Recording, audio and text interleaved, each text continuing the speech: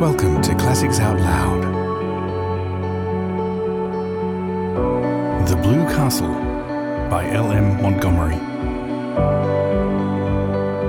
Chapter 22. The next thing the Sterlings heard was that Valancy had been seen with Barney Snaith in a movie theatre in Port Lawrence, and after it at supper in a Chinese restaurant there. This was quite true, and no one was more surprised at it than Valancy herself. Barney had come along in Lady Jane one dim twilight and told Valancy unceremoniously, if she wanted to drive, to hop in. "I'm going to the port. Will you go there with me?" His eyes were teasing, and there was a bit of defiance in his voice.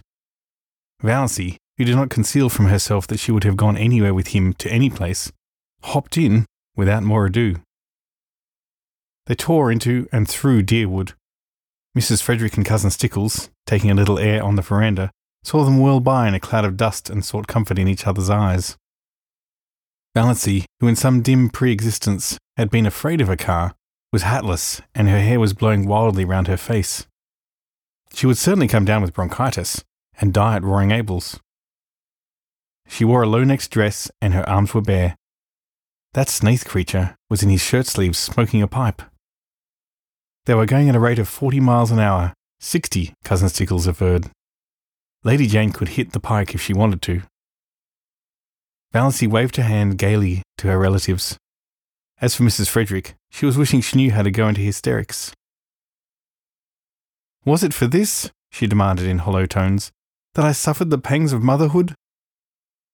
"I will not believe," said Cousin Stickles solemnly, "that our prayers will not yet be answered." Who will protect that unfortunate girl when I am gone?" moaned Mrs. Frederick. As for Valancy, she was wondering if it could really be only a few weeks since she had sat there with them on that veranda, hating the rubber plant, pestering with teasing questions like black flies, always thinking of appearances, cowed because of Aunt Wellington's teaspoons and Uncle Benjamin's money, poverty-stricken, afraid of everybody, envying Olive, a slave to moth-eaten traditions, nothing to hope for or expect. And now every day was a gay adventure. Lady Jane flew over the 15 miles between Deerwood and the port, through the port. The way Barney went past traffic policemen was not holy. The lights were beginning to twinkle out like stars in the clear lemon-hued twilight air.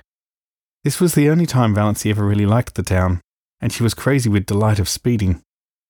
Was it possible she'd ever been afraid of a car?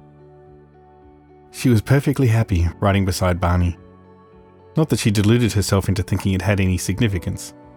She knew quite well that Barney had asked her to go on the impulse of the moment, an impulse born of a feeling of pity for her and her starved little dreams. She was looking tired after a wakeful night with a heart attack, followed by a busy day. She had so little fun. He'd give her an outing for once. Besides, Abel was in the kitchen, at the point of drunkenness where he was declaring he did not believe in God, and beginning to sing ribald songs. It was just as well she should be out of the way for a while. Barney knew Roaring Abel's repertoire. They went to the movie. Valancy had never been to a movie. And then, finding a nice hunger upon them, they went and had fried chicken, unbelievably delicious, in the Chinese restaurant. After which they rattled home again, leaving a devastating trail of scandal behind them. Mrs. Frederick gave up going to church altogether. She could not endure her friends' pitying glances and questions. But Cousin Stickles went every Sunday. She said they had been given a cross to bear